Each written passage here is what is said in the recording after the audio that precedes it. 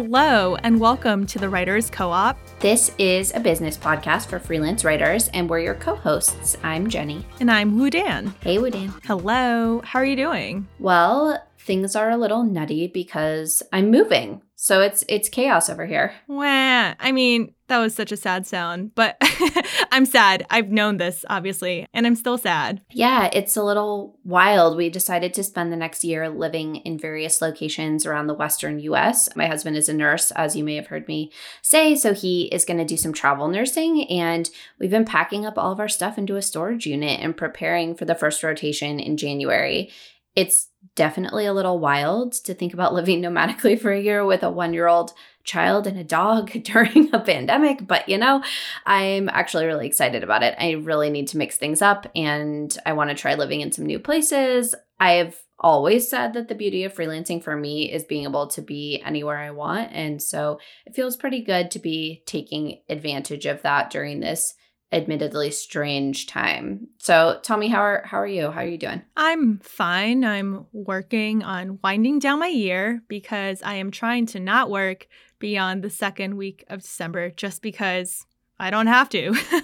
I'm hoping to stick to that because I've somehow managed to create quite a lot of work for myself heading into those weeks. Typical of me.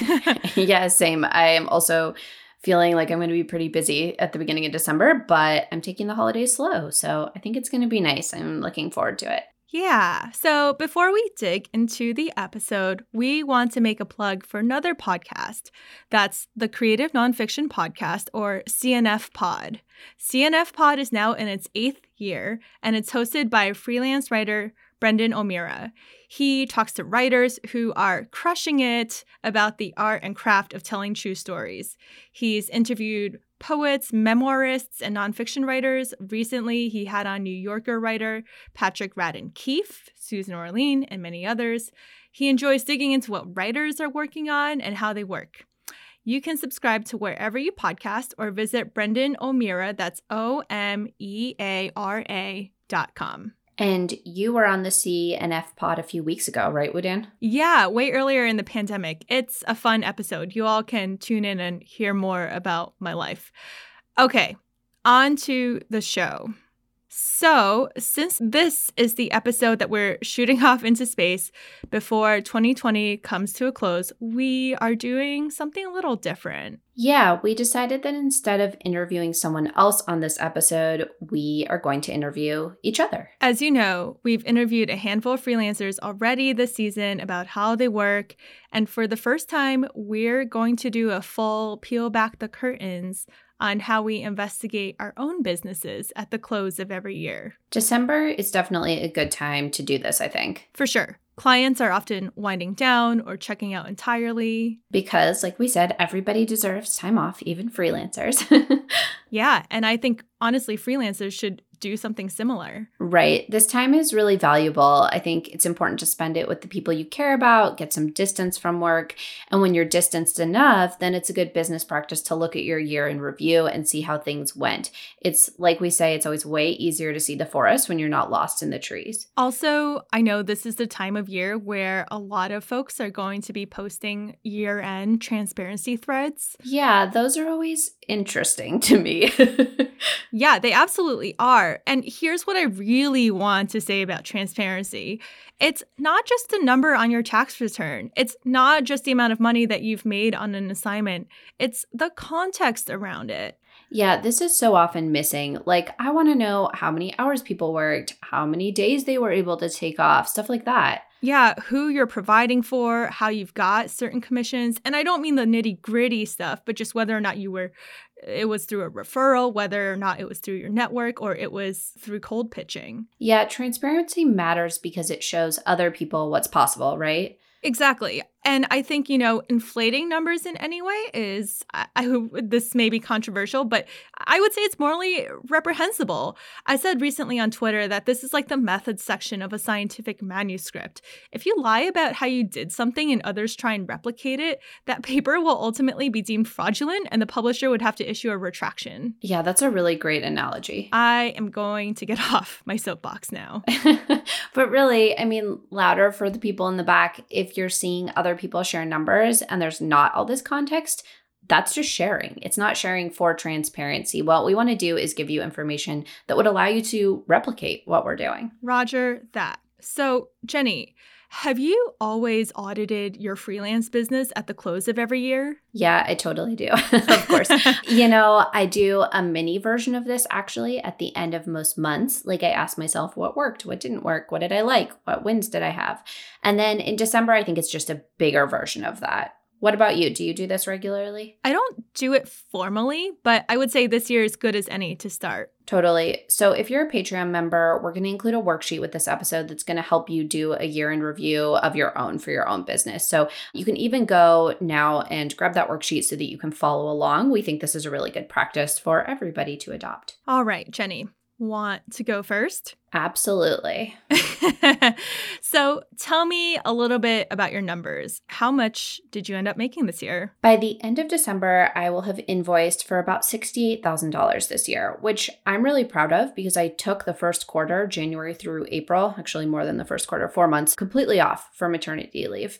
I also want to say that I got a PPP loan from the government that was about $20,000. I think I'll keep about $15,000 of it once all is said and done because it's forgivable. So my total income was actually $88,000 if you want to count that loan, but I'm not going to include it when I talk about these numbers because it feels a little bit outside of the realm of what I worked for. So without that PPP loan, I still hit about $8,500 a month pre-tax for the 8 months that I worked, which was more than what I planned on.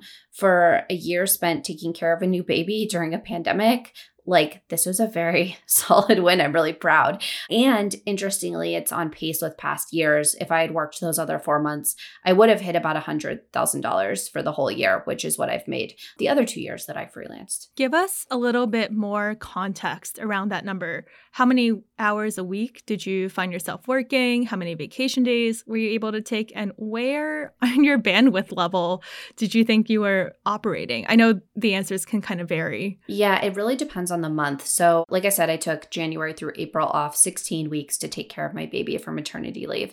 And I worked on average about 25 hours a week the rest of the time. So as you know, I typically take Fridays off. And before I had a kid, I would take Fridays off and kind of noodle around on projects. Now I'm on childcare duty, so I'm really taking Fridays off. And then I really only work for about 6 aggressive hours each day when I am working. That's a lot of aggressive working. And when you say 25 hours a week, that's total, right? It's not just when you're billing a client. Absolutely. Yeah, it accounts for that unpaid time too. So in fact, I tracked my time for October 2020, and I actually worked an average of 21 and a half hours each week. So that includes client work and business admin plus podcast stuff. So it means I'm making about $100 per hour, sometimes a little more, which tracks with the math that I've tried to do. I really knew that my bandwidth is going to be pretty reduced once I had a kid. So I definitely took less official vacation this year than I did in past years because of that whole 4 months off thing. And also, because pandemic, usually I'm traveling and there's fewer places to go. But if you count the Fridays and the random hiking days that you and I like to take and a few actual vacations that were full weeks long, I come in at about 55 days off by the end of the year, which is pretty wild, pretty great. As far as the bandwidth question, I should be honest that I was totally tanked a lot of weeks, taking care of a child and working very aggressively for 20, 25 hours a week is exhausting, especially during those first few months back from leave. I was so busy. And I also had a lot of COVID anxiety. A lot of my gigs disappeared during COVID. It was not really a great time for my mental health.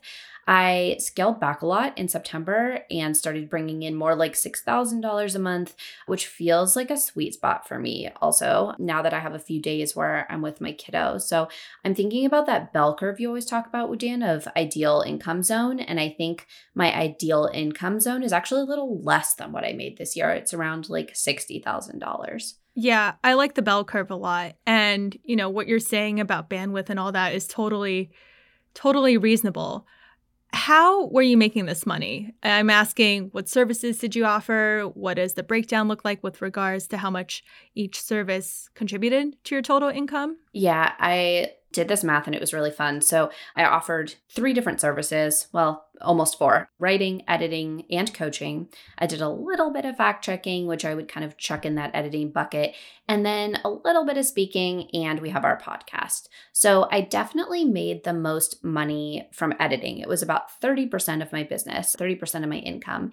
And we brought in a good chunk of money for our time spent on the podcast too, which is, that changed. At first, that wasn't true, but net over time, it accounted for about 17% of my income, which I'm proud of. We changed the structure of our podcast business model, and I think really improved things in terms of being compensated so we could still work on this project. And then I will also say product reviews are huge for me. They make up nearly 20% of my business for 2 or 3 different clients.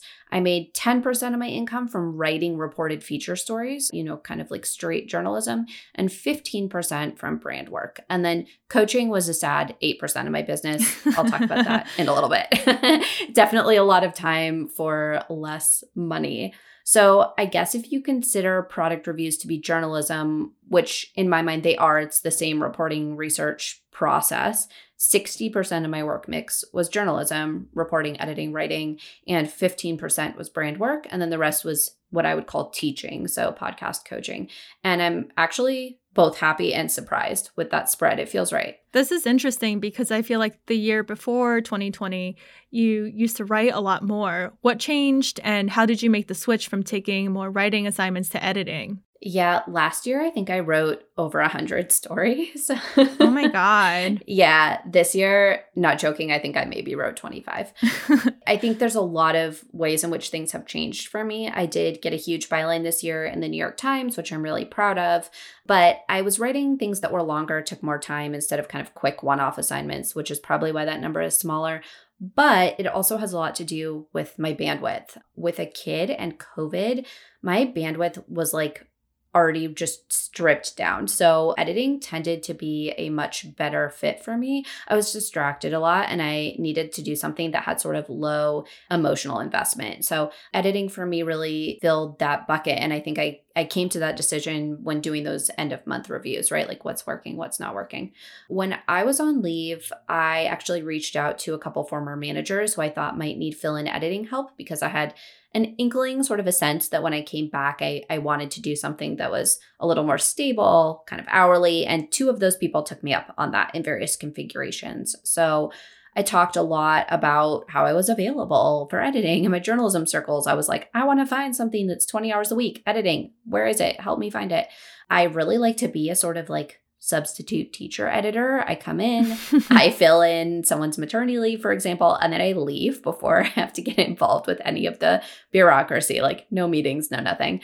It's been a good fit for me during this season of my life. And I think this switch also happened because I lost big writing clients during COVID. That writing number, my sense is that it will creep up again for me in 2021, but I do want to be a bit more strategic about it. It's not sustainable for me to write like 5,000 words a week.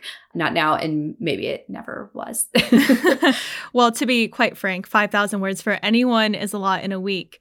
Jenny, tell us, what did you learn from that pivot to more editing? I had to be really intentional this year about listening to my gut. I don't think I anticipated quite how much parenting would change what I wanted to do and how much bandwidth I had to do my work. Like I really feel like I know myself pretty well in terms of the type of work I want to do, but it was a whole new world with a baby and a pandemic. I didn't plan to be working from home and I was. I tried to not assume that what worked before would work now. And I do think that ultimately served me. It's felt a little chaotic and choppy, but I learned to, I think, just be like nicer to myself, if that's a thing. Like just give myself a break more often and also give myself the thing that feels like it's the right fit for me. I like this because, we talk about diversifying the services that you offer, diversifying your client base, and it's a good way to switch your brain and still be working and not feel like you're just really, overworking that critical thinking brain, which I think you probably would have to use if you're writing a reported 5,000 word piece or a total of 5,000 words every single week. Yeah, absolutely. All right, Jenny, let's go big picture. What were your biggest wins? Getting that New York Times byline was a huge win for me because the story was a topic that I really cared about very much. And it was also a story that I'd rescued from another publication where it was killed. So all around, I think that definitely sits up there as a top win, top assignment. I also brought on a few new brand clients with missions that I care about, a sexual assault training company and a bank targeted at freelancers, among other things. And so I think I'm getting better at courting corporate clients and especially finding folks who are aligned with things that I care about as well. I'm also really proud of this podcast and the coaching program that I built alongside it. I remember when I went on maternity leave, I was like, maybe when I come back, I'll coach people. And now I have this thriving coaching business with a wait list. And we've built this incredible podcast community that I feel really helps people from a satisfaction standpoint. I think this podcast project is truly the biggest win for me this year. That feels really good. And I agree on the podcast and our ability to actually have a tangible impact on our listeners and other people who follow us on social media. Jenny, what about the stuff that didn't work for you? Hourly work does not work for me. I figured this out very early on in my return from maternity leave. I was talking about those editing gigs, and a lot of those gigs were hourly. And I think if I want my stress levels to be low and I want to make enough, project-based work is so much better. Editing was totally helpful for stabilizing my business, during March, April, when the pandemic was nutty and I was just coming back from leave. But I was also putting in probably 20 hours a week for one client because it was hourly work and I was locked into their workflow. So I just worked a lot more than my usual hours. And when I looked at the math, I realized my hourly rate had gone down because of that structure. I will also say coaching has been touch or go financially. And I know that you'll probably talk about this too, Woo-Dan, because we've talked about this kind of incessantly between, privately. But I know that it takes a ton of time and energy, but it doesn't pay that well overall. My net income from coaching was $6,000 this year. That is one assignment for me. Otherwise, maybe two. So I love it, but I've had to do a lot of fiddling, I think, to sort of corral coaching into a better bucket, set boundaries, raise my rates, things like that to make it work for me. I agree. I mean, all of freelancing is about setting boundaries. And I do feel similarly about coaching, and I'll weigh in on that later. So, Jenny, I'm curious about how this year ended up squares with the goals that you came in with.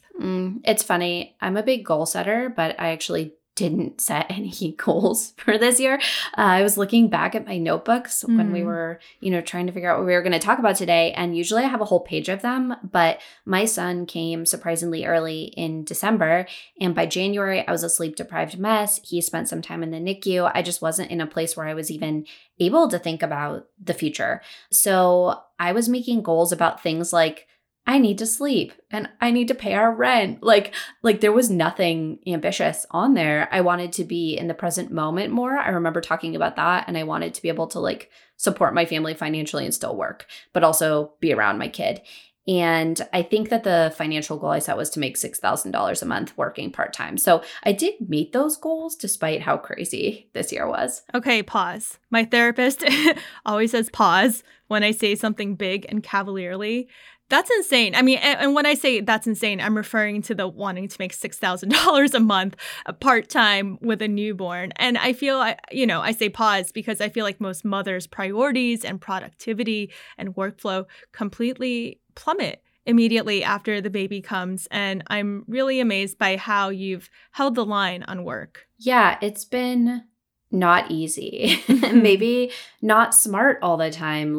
I did it, but I want to be clear to anybody who's listening in parenting that even if it looks easy from the outside, I think it feels fairly impossible while you're doing it. So part of what I'm going to be doing next year is being intentional about doing less, which I'll talk about in a bit, but it was a lofty goal and not always a reasonable one. I hear you.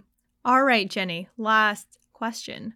What's the thing you're proud of that you're maybe hoping to take into next year? I am proud of how I listened to my gut and made changes when needed this year. It has been such a wild year for me, and I think for so many of us, I feel like I've been sort of relearning myself and what I want. The world looks so different than it did when, if we'd been talking a year ago when we were planning this podcast, everything has changed. So I'm planning to take that mindset with me, that agile sort of do what I need to do in the current moment mindset with me into 2021. We will be travel nursing and I'm going to be managing a lot more childcare. So I think that my business is really going to be operating at that 20-hour a week capacity for, the next 6 months to a year. And the financial pressures on me will also be less, which is interesting. So it gives me a little bit more time to be strategic about the direction I want to go in, the skills I want to build. For me, my business has really been in service of supporting my family financially for the past 3 years, and then also allowing me to be creatively productive and free from a staff job. But this year, I think it's different. I'm going to do some more work focused on psychology. I want to build up some of my reporting skills a little more. I have some new goal publications, and I'm actually just really interested in impact on other people, like teaching, learning, than I am. I'm more interested in that than I am in my overall financial end of year number, which will be a whole different way of working, I think. I like that mindset. I mean, with regards to impact, and I think we talk about it a lot as journalists in the context of, did we write lead to any change? But I feel like freelancers, we don't often get to see that side of the curtain to always document that change or know about it. Mm-hmm. I do want to say objectively, though, Jenny, I've been really, really amazed at how promptly you've pivoted when you had to change the shape of your business, when you've seen yourself burning out on writing and saw that you'd be better suited for more editing or fact checking. It requires a lot of self-awareness and acting on that self-awareness. And I think acting on that comes a bit more easily when you've already built the relationships that will set you up for success. Yeah, thanks, Woodan. Agreed. I think that it has been so helpful to know good people who are doing cool work. Even when things paused because of the pandemic, they tended to come back around. The people I've loved working with, they popped up again. It's all about, knowing people, connecting with people. Shout out always to building relationships as probably the most important soft skill in running a business. But truly, I feel like you should feel good about your versatility and really leaning into all your skills, because you never know when you need to change things up. In freelancing, I mean, this, we've said this before on the podcast, you can't just be a one-trick pony. It doesn't make your business resilient, full stop. Mm-hmm. I was definitely proud that no one service really took up more than 20% of my time or, 20% of my client load. It's a really big mix. So you're right. I think, thank God for that. One question for folks listening would be, what other skills do you want to develop or lean into in the coming year so that you can diversify? Maybe you can join me in my goal of skill building. It's a really good time around now or in the slower months to take an e-course to hone those skills. Think about that diversification. This year, more than ever, I think it's become obvious how important that is. Agreed. Okay, Woodan, you are up. I'm excited about this. Tell me about your business. You have had a big year. Yeah, I'm ready. Ask me things. Okay, so same first question for you. How much money did you make this year? My gross was $107,000. My net is closer to $103,300-ish. That is awesome. Yeah, I'm sure a lot of listeners right now are like, well, at the start of the season, you said you were only making around 50 to 52K. And that's true. I was for the last few years leading up to this year, but a lot of things changed to make that happen. We've totally flipped spots. So tell me what happened this year that changed things for you. Well, for starters, because of the pandemic, my travel disappeared. Usually when I'm on the road, I can only focus on the story that I'm working on and nothing else. It's harder for me to juggle setting up interviews for my next feature and a fact check assignment and a copywriting assignment and just go down the list, right? And I think that's a large reason why I was able to take on more work and therefore earn more money, because I wasn't traveling. It's wild to think that you can double your income by basically sitting at your desk more often. Yeah, honestly, if I could just get paid that much money to just sit at my desk, that would be cool. But yeah, my brain was definitely the chaotic emoji for the better part of this year. Yeah, I I remember that especially back in March. So tell me a little bit more about the context. How much time off did you end up taking and how much did you work each week? So the year's not technically over yet, but I looked through my calendar very diligently and I saw that I've taken 47 vacation days so far. Weekends are sort of hard to count in there, and I'll explain why in a second. And that's not yet counting the 3 weeks I'm about to take off until the end of the year. I worked mostly 30 to 35-hour weeks. Earlier on in the pandemic, I had days off, but sometimes I needed to work on the weekends, so I would sort of make random weekdays my weekends. I love that we've both taken like 50 plus days off by the end of the year. This is one of the reasons I got into freelancing, right? The flexibility, the like, I'm not tied to my desk and could go do what I want. And it is a true joy to see it map out on paper for both of us. I know that we've both done a lot of random hiking days midweek, which, as we've talked about, is a huge benefit for both of us for our mental health and our efficiency. And I do a lot of that time switching that you're talking about too, like trade off a Sunday afternoon if I can spend a Wednesday in the woods. Tell me, though, about your bandwidth, because you were working pretty aggressively. What was that like this year? It was a really mixed bag. In January and February, I was on the road for about a month that I was very focused on those projects, and that felt fine. And then I came home from all that and went on a vacation. So now, timeline-wise, it's early March when the pandemic really started shutting things down and everything went in a tailspin. I'll say that the first few months of it were really hard for me. As lots of listeners know, I mostly cover science and health. And so suddenly a lot of publications were calling on me for COVID coverage. And because I just had a huge assignment canceled, it was hard for me to say no. I mean, also publications were collapsing left and right.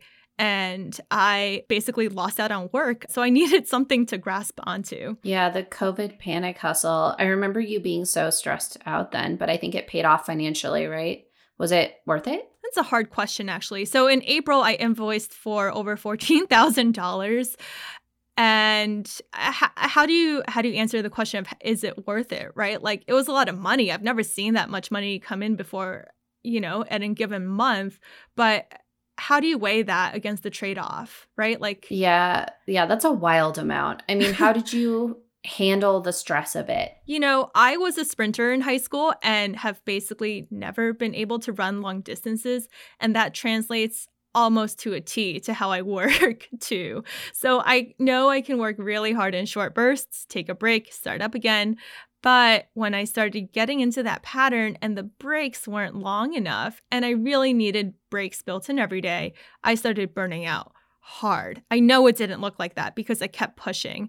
And so early on in the pandemic, I got a therapist. I call her my burnout coach. And I mean, that's accurate. I think people turn to us for coaching, but people may not realize that coaches need coaches or therapists too. Yeah, therapy has been so huge for me in recognizing when things are nuts. Like, I think oftentimes I'm like, I'm just trucking along like normal. And my therapist is like, Jenny, what are you doing? So, I mean, tell us about your revenue streams over the past year. What services did you offer? Yes, the services I provided this year were coaching, this podcast, fact checking, reporting for newspapers and magazines, speaking, writing for trade publications, and writing for brands. If I break that down, coaching was 5%, podcast 10%, fact-checking 19%, reporting 50%, speaking 1%, trade publications 13%, and brands 3%.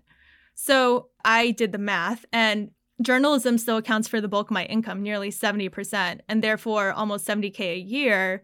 And if you're just adding up what I've made from writing, that's in the high $60K range. So many people ask us about this. Like, is it possible to make what you want if you only do journalism? And the answer to us is like both yes and no. We had Aurora Almondral on here a few episodes ago, and she ranged from like $50,000 to $60,000 a year.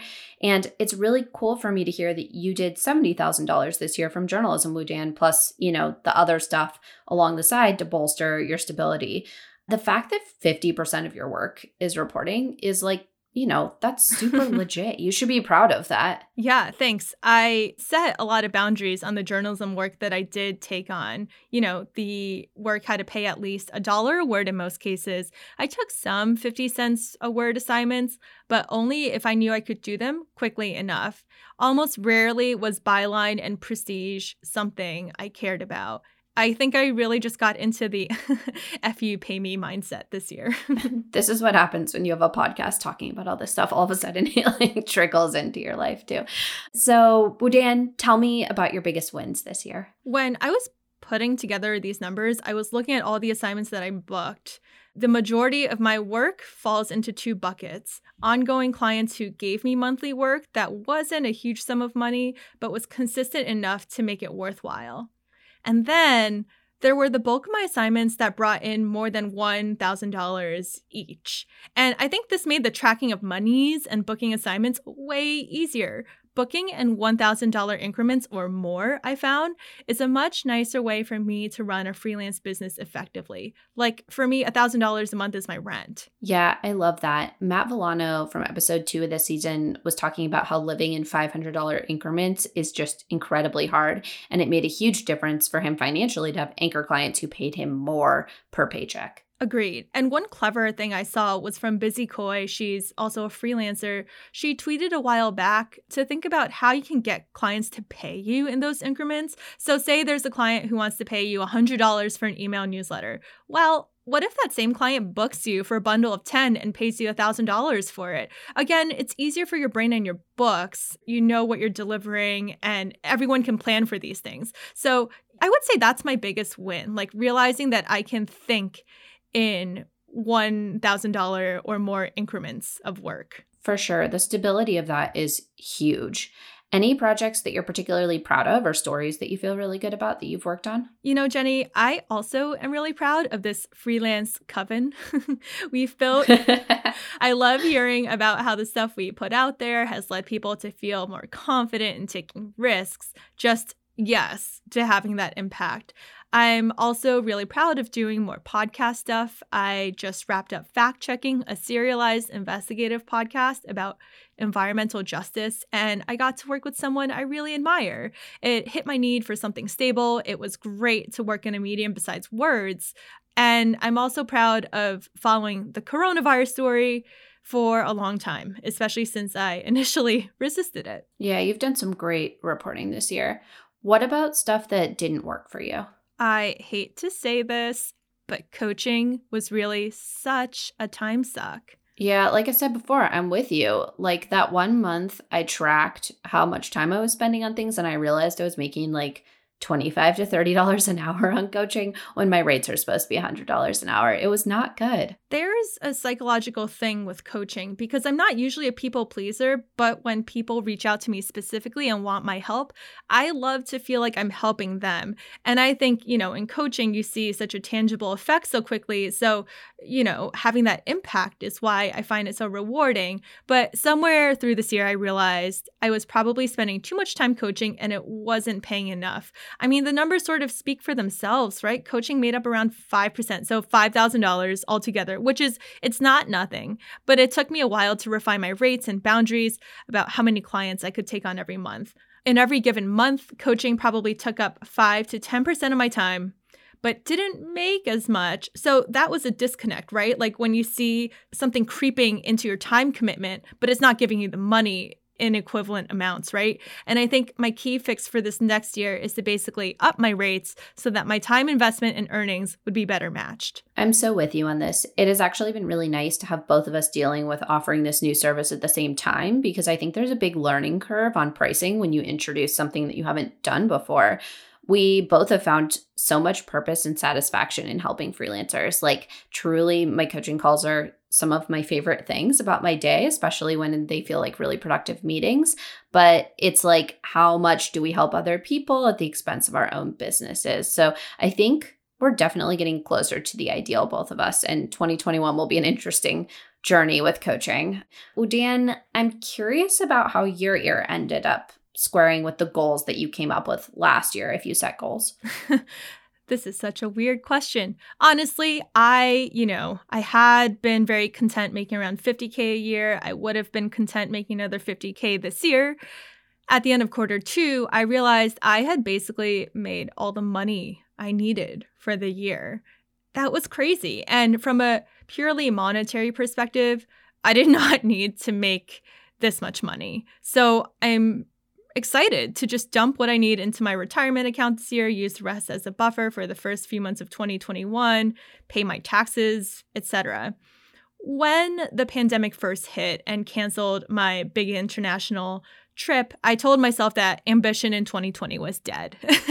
I had plans of getting a 4-year project published, which will now become a 6 or 7-year project because this whole thing hinges on me getting abroad to South Asia. Yeah, I just feel for all of you whose work depends on travel. But I think, the right thing to do when you can't do the work you expected as a business decision is to pivot. And you totally did. And you did successfully, aiming your focus again on the COVID stuff. It's a major bummer, though, about that long-term project.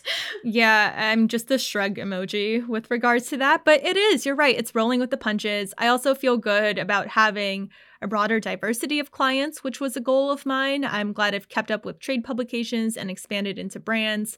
I'm not so secretly preparing myself for the collapse of journalism. I don't know if I've ever made this clear before or if people get that impression from me, but there's a reason why I offer so many skills and services to a range of potential clients. It is always the nagging voice at the back of our heads, for sure. I don't know how nice it is to hear us say this, but Wodan and I talk about this a lot, like having a safety net, build yourself a safety net. What's your plan B? Build a safety net. Make sure the safety net is very thick. Yeah, one of my colleagues likes to say, this industry, meaning journalism, it will never love you back. It's so true. It's like the bad ex-boyfriend. I do think the key, though, I just want to say it louder, again, is diversification. Don't put all your eggs in one basket. Like, you don't want it all in one service. You don't want all your time for one client.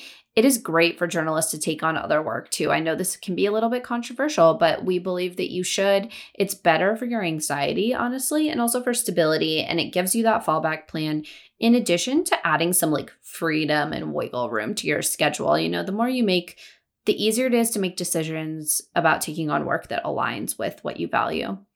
So on that note, Wodan, last question. What is a thing that you're proud of that you are looking forward to taking into 2021? I was thinking about this. It would be great to have another 6-figure year, although now I don't even care about that. And I'm not saying it because I did it. So late into this year, probably October, I realized I'd rather work with good people than just have to get work that paid well or seemed prestigious. That really means tapping into my network and seeking out those partnerships for myself. They're not going to happen overnight. I sort of have to do the work and put it out there of what kind of work I'm looking for. On the money end, after I realized I'd hit 6 figures, and even with taking way too many vacation days, I tried to figure out how much money would be more reasonable for me to earn without feeling like I was losing my mind. The month I clocked in 14K, there was another month where I invoiced for 16K. Talking about these numbers makes me so tired. I was working my tail off, and I know for freelancers, it's a lot of boom and bust.